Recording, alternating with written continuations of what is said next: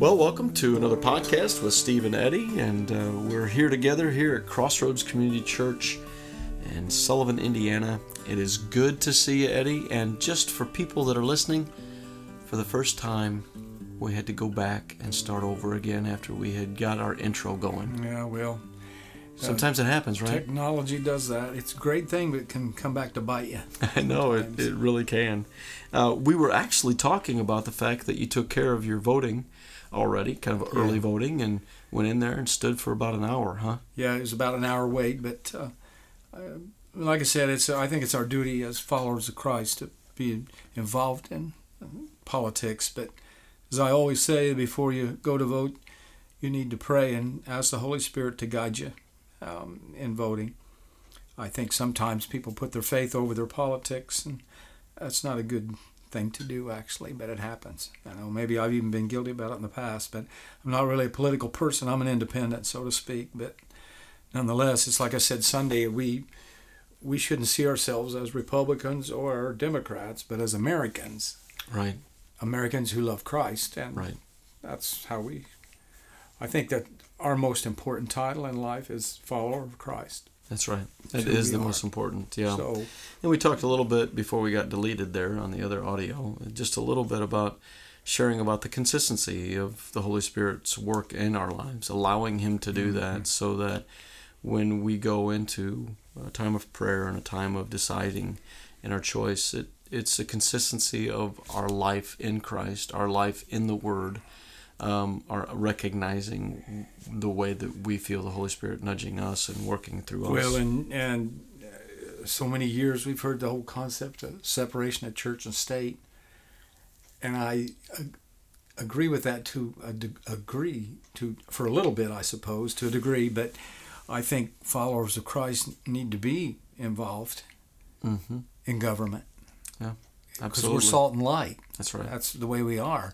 If we just say hands off and then we sit and complain and whine about some of the policies that are made, that there's not a voice of Christ speaking into that situation, I think we need to be involved in all facets of society. That's right. And then when we do make our decisions, we don't just ram it down somebody else's throat. No. We continue to use the fruits of the Spirit to let the love of Christ to be known. And God will, in His sovereignty, work through and choose, and will work with those individuals that are in leadership in the positions that they are across the world.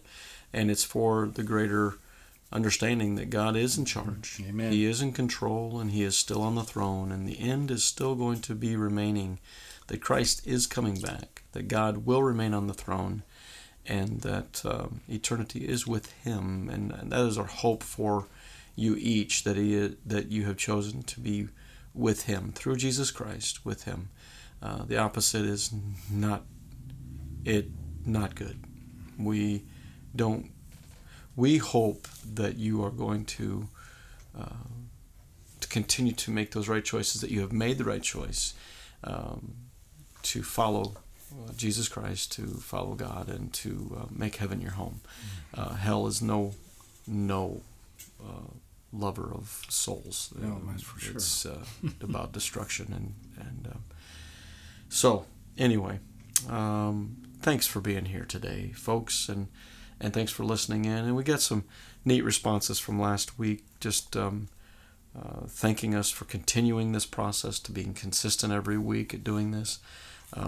Just the enjoyment of hearing the relevancy of our lives from where Eddie has brought a message from the week past and into the week to come, etc., etc. And so we're glad that you're listening. We really are.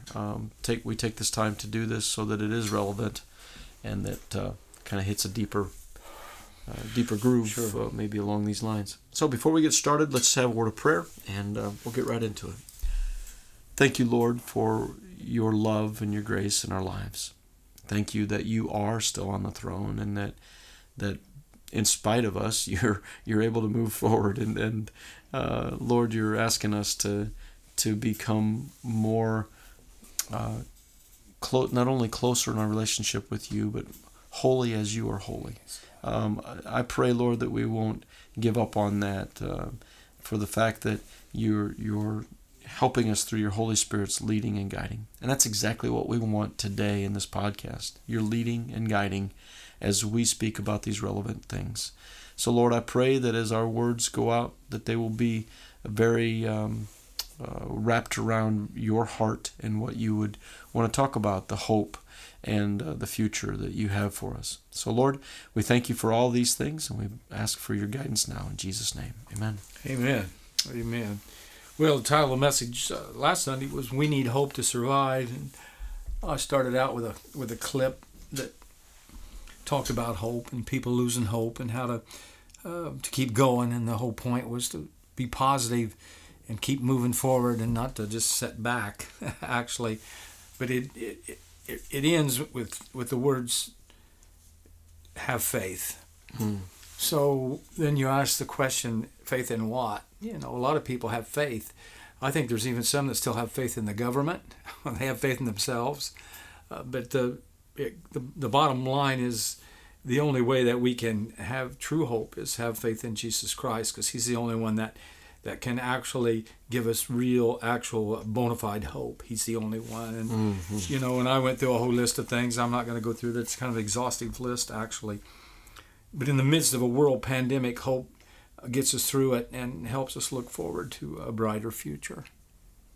I think it'd be awful hard to live without any hope. Oh my. Webster defines hope: desire accompanied by expectation of or belief in fulfillment. To desire with expectation of obtainment, to expect with confidence. Without hope, prisoners of war languish and die. Without hope, students get discouraged and drop out of school. Without hope, athletic teams fall into a slump and continue to lose. Fledgling writers longing to be published run out of determination. Addicts return to their habits. Marriage partners decide to divorce. Inventors, artists, entertainers, entrepreneurs, and preachers lose their creativity. It's gone. I use that well-worn phrase that I learned from Charles Swindoll. We get stuck in a rut, and a rut is a grave with both ends kicked out. You're not going anywhere. You just stay where you're at, actually. Hope gets us out of that, actually. I found, of course, we talk about, you mentioned hell a while ago, and in a lot of people's suicide notes, the word hopeless is written out, and if it's not, you can read between the lines. But that's like Dante's Inferno, that journey through hell, and on the gate to hell's the words that say, "Enter in, all ye without no hope." Right. Because there is no hope. I mean, if you die without Christ, there is no hope. You are hopeless forever, and I don't think we can grasp that. It's in the movie that Elijah's watched 100,000 times. Do you hear the words "forever"? Yeah. Remember that? Sandlot? Yes. Yeah, I remember that. And he drags it out like he's doing it in slow motion. But that is, that's exactly the way it is. And when I talked about Peter, Peter was brash and right in people's faces, and that's just the way he was pushy and whatever. And Jesus tried to warn him that Satan was after him. He says he wants to sift your soul like wheat. He wants to have his way with you.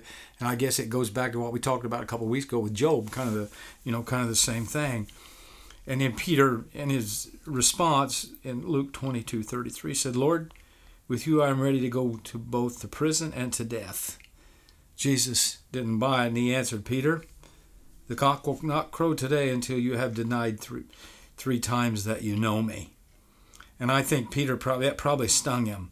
I've talked about criticism. I don't like criticism. I don't even like constructive criticism. But nonetheless, it still stings you a little bit.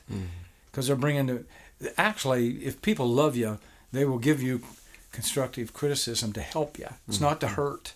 Now, destructive, they want to crush you. They want to hurt toxic. you. That's just toxic. It is. It's toxic. Yeah. That's a great word in that. Well, I'm sure that stung Peter, but he was overconfident, and he was wrong.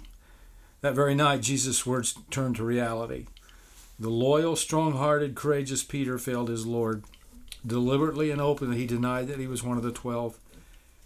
And we look at these words in Luke 22:61 and 62, and I don't know which movie it was about Christ, but Jesus was before Pilate being questioned.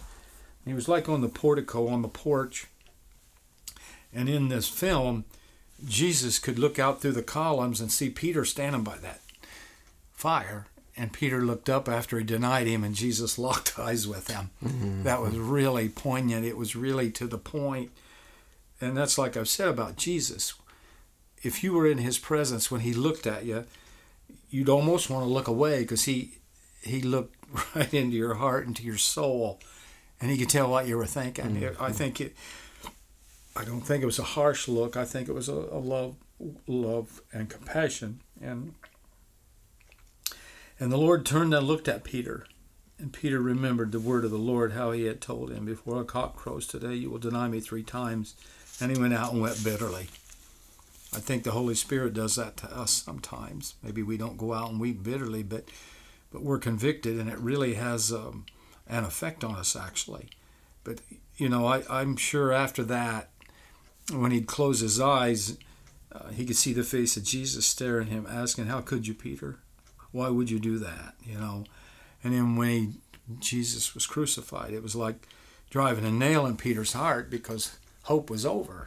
Right. He wasn't going to have a chance to redo it, replay it, or whatever. And I think, I talked about that. I think there's a lot of people that have issues with family members, or maybe somebody close to them, that they're not talking, they're not speaking, and then that other person dies, then they stand by the casket and they are full of regret. I like that concept of not going to bed mad with anybody. Right. That you got everything cleared, that all the air is clear, or whatever. Because you know what? We don't have any guarantees. Yeah. Sometimes even with your spouse, you're mad and you leave and you don't say anything, or you don't talk. You don't know whether one of you is going to be alive at the end of that day. That's just we don't have any guarantees like that. That's right. But Peter, the only thing that he needed to carry him on was gone.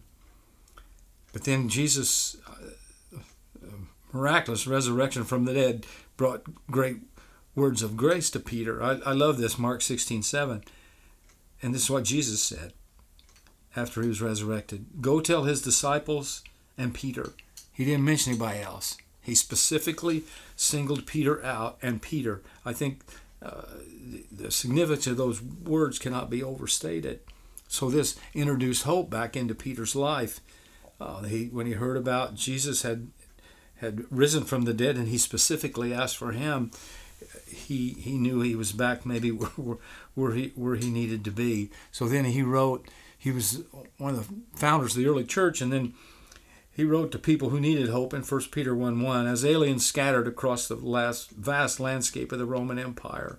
So it changed his whole attitude. He wasn't the Peter, king of the mountain, take charge guy. He was humbled. That really humbled him, and then that way he could do ministry. Yeah. I think it's hard for people to do ministry when they think they're always right, or they're real arrogant, or pushy, or obnoxious.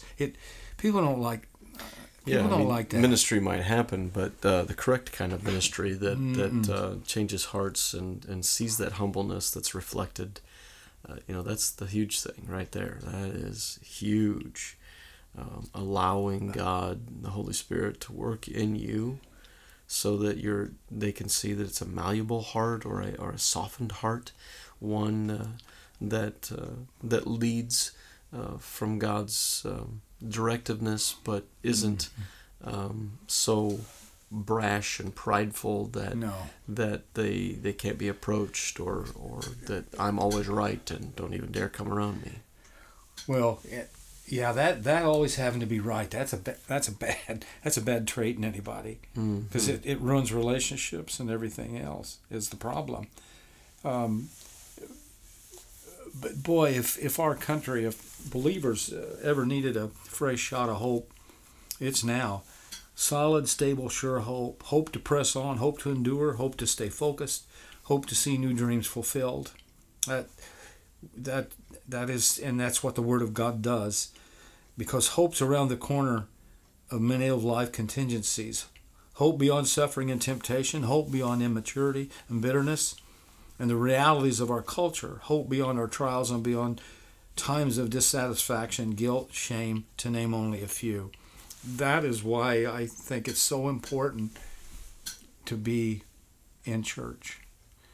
Now, I realize that there's a lot of people, because of the virus, have stayed home for safety reasons, and I understand that.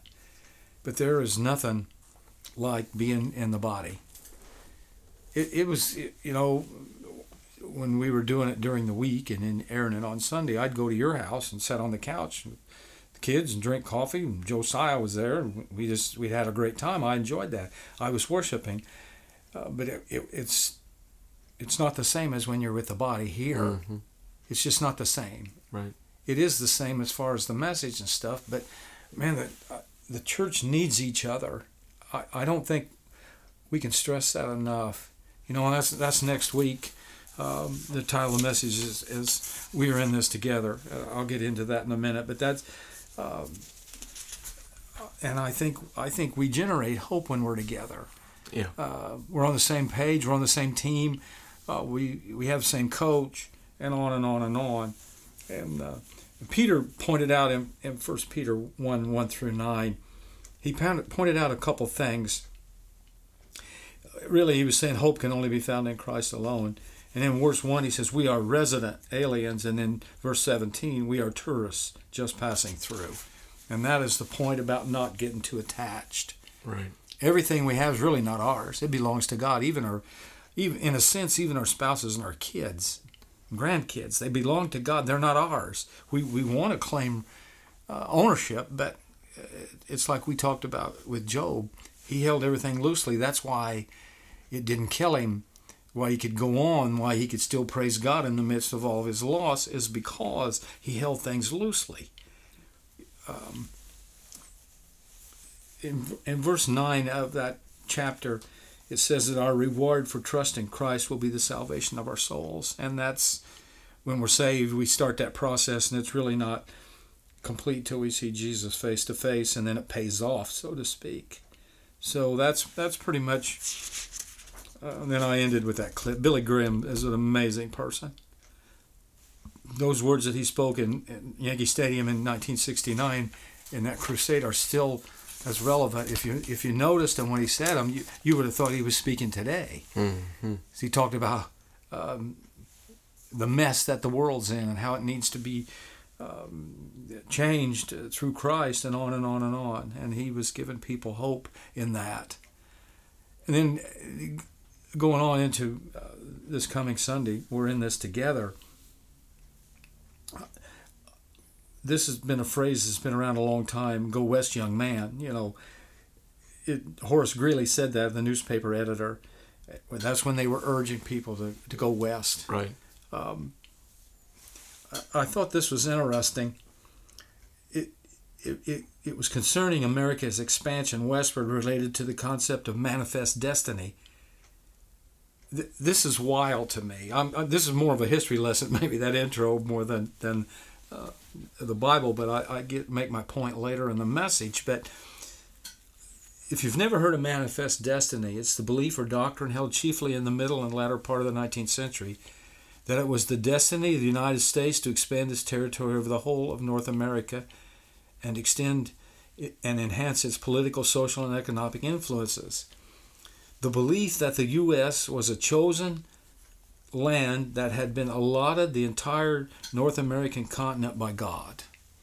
They really believed that God wanted them to go west, and the problem was manifest destiny was used as a permission for the genocide of the Native Americans. Goodness. Native Americans. Yeah.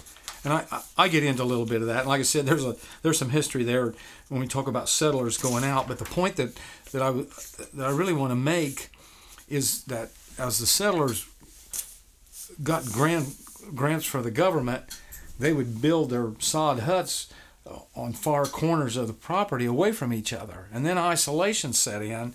And then they found out that they really needed each other, and they started building their cabins or sod huts in the corners closer to each other. Mm-hmm. So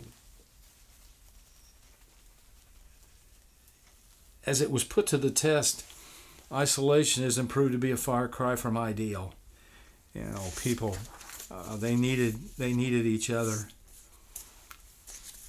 Ecclesiastes 4:9 and 10 and 12 says, two can accomplish more than twice as much as one, for the results can be much better.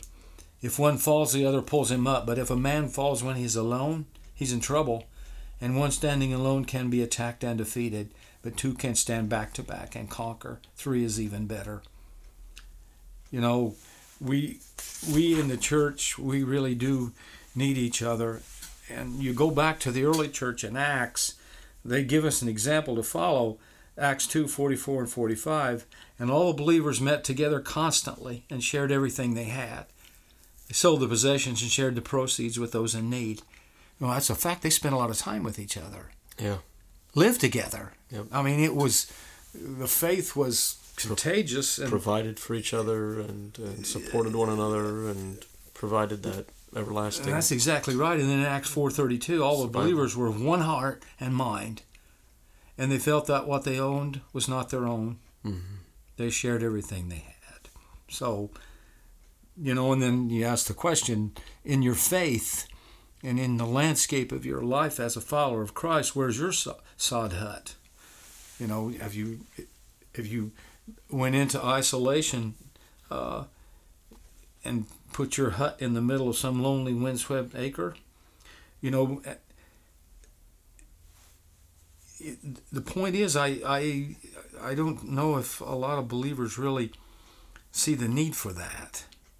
I think being together makes a difference in our lives for survival. And actually, I do believe that the answer is what we've talked about for the last 22 years: is small groups.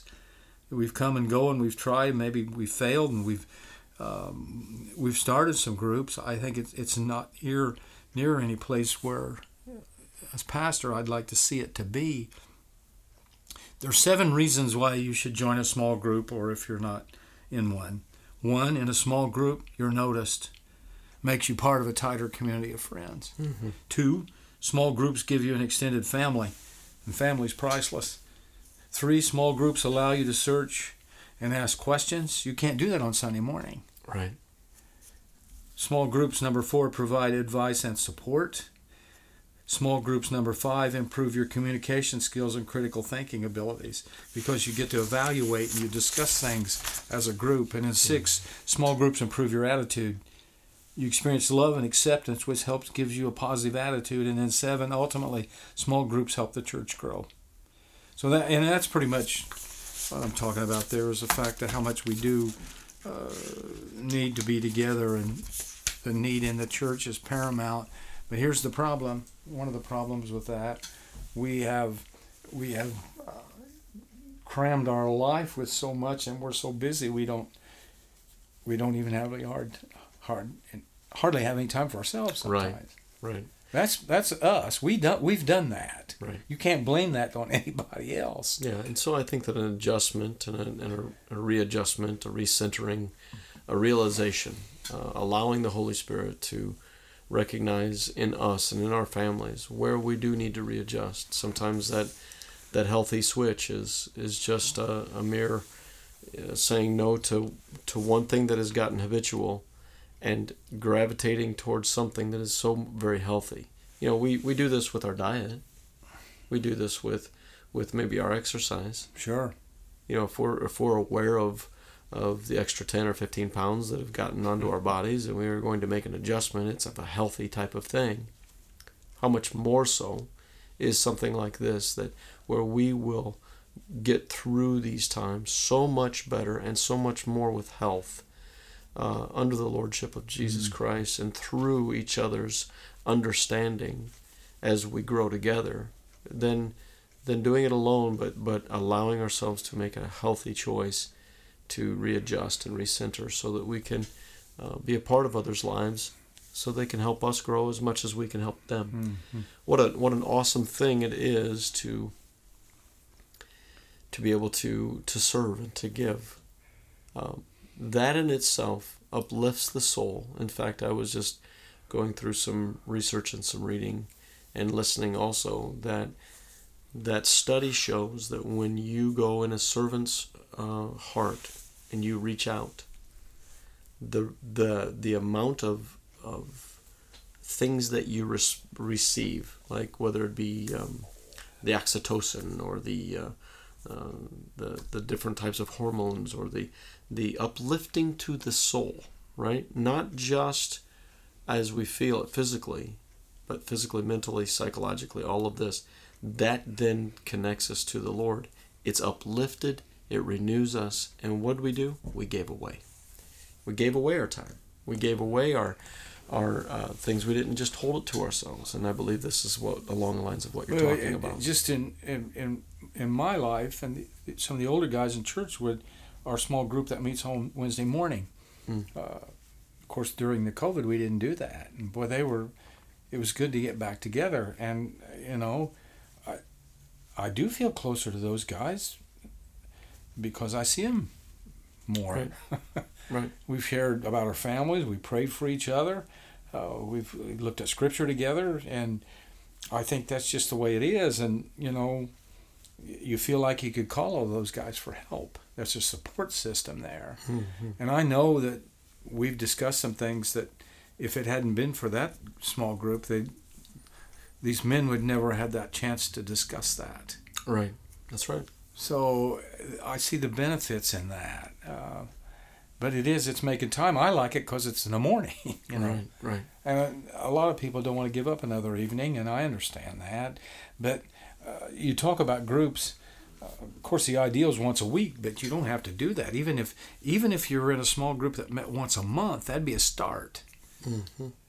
So that's And what is to be vital and to understand is that as you do commune together, as this community of faith grows together, it means that it needs you. Yeah. It needs you. Yeah, exactly. Because God is He's at work. He's gifted the church, but right. Our gift's just as important as the other person. Right. No, there's not one gift any more important. That's right.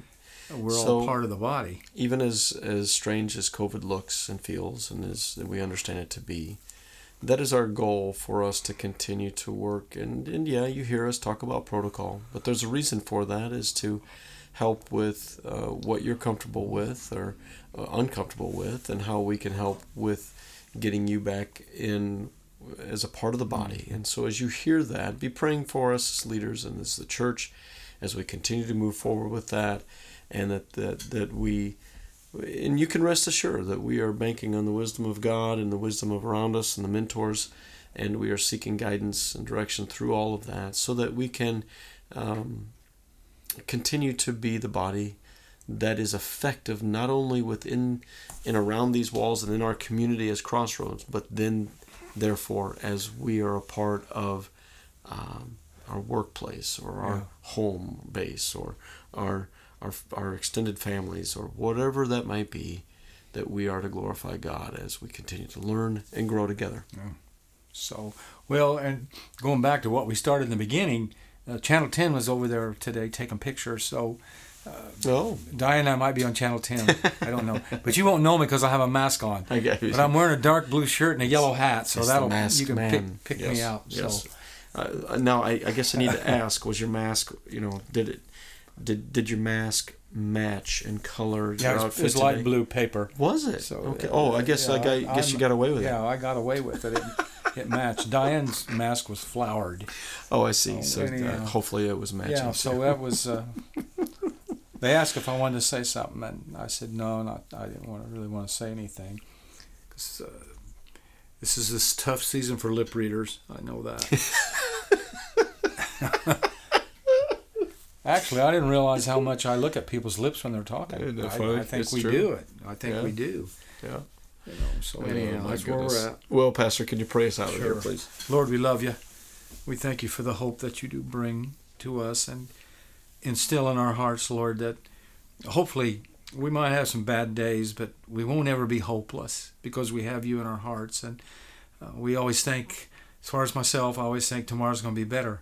If you have a bad day, it happens. You pray through it and think, boy, when I wake up in the morning, it's going to be a different day. And most of the time it is, and I thank you for that. So I just pray for these folks that listen to this, Lord, that that you might just fill them with hope right now, even in this moment, and give us that hope for tomorrow that you're in charge and it's going to be all right, whether it's things we don't like or not, but nonetheless, as your children, you do. And Father, as we think about how much we really do need each other. You know, we like individualism and relying on ourselves, but sometimes that doesn't always work. I don't know about other people, but I know within myself, I need the church. I need other people. I need other followers of Christ to share the burdens and share the joys and the sorrows and everything that happens to us in life. So I just pray, God, as we think about that we'd really, if we're not in a small group, that we might even think about starting one or joining one, actually, because I know that there are tons of talented people within our body that could really do a good job. So I just pray that you might impress that on their hearts, Lord. We ask these things in the name of Christ. Amen. Amen. Amen. You know, and I know talking to different people, there's so many kinds of different groups that you could have. And talking with the professor and Mary Ann and their kids, you know, they do homeschooling. And you know, Sarah said that, you know, she would even teach a small group on how to homeschool. I think stuff like that's really important. Mm-hmm. Yep. And there are tons of people that's gifted at things. You know, you got learning groups, you got Bible study groups, you got service groups that go out and do things. So I think it just opens up a whole other area and arena. So I'm just praying for guidance and direction on that as our staff and as our church as we think about this. I know Chris has started some groups and continue to do that, but I think there's a lot more that we need to get into. So that's right. Well, keep trusting as you move forward in each and every day. Trust in the Lord with all your heart, and it's so important as we stay vitally connected to one another. You know, reach out as the Holy Spirit nudges you to maybe make a phone call or a text, or stop by just to drop a sweet cake in the mail for somebody. Or maybe your pastor. It's the Pastor's Appreciation Month. Oh, that's right. I forgot about October, that. yeah. Anyway, hint, hint, wink, wink, right? Yeah. Anyway, sorry about that, guys. Yeah, I forgot about that. Us pastors mentioning that. Well, goodness sakes. Well, hey, I digress. But thanks for joining us here today. We are so grateful that you have taken the time to listen. And we do believe that this is a vital ministry as it continues to go out midweek every week, and we'll stick to this and continue to bring a good word.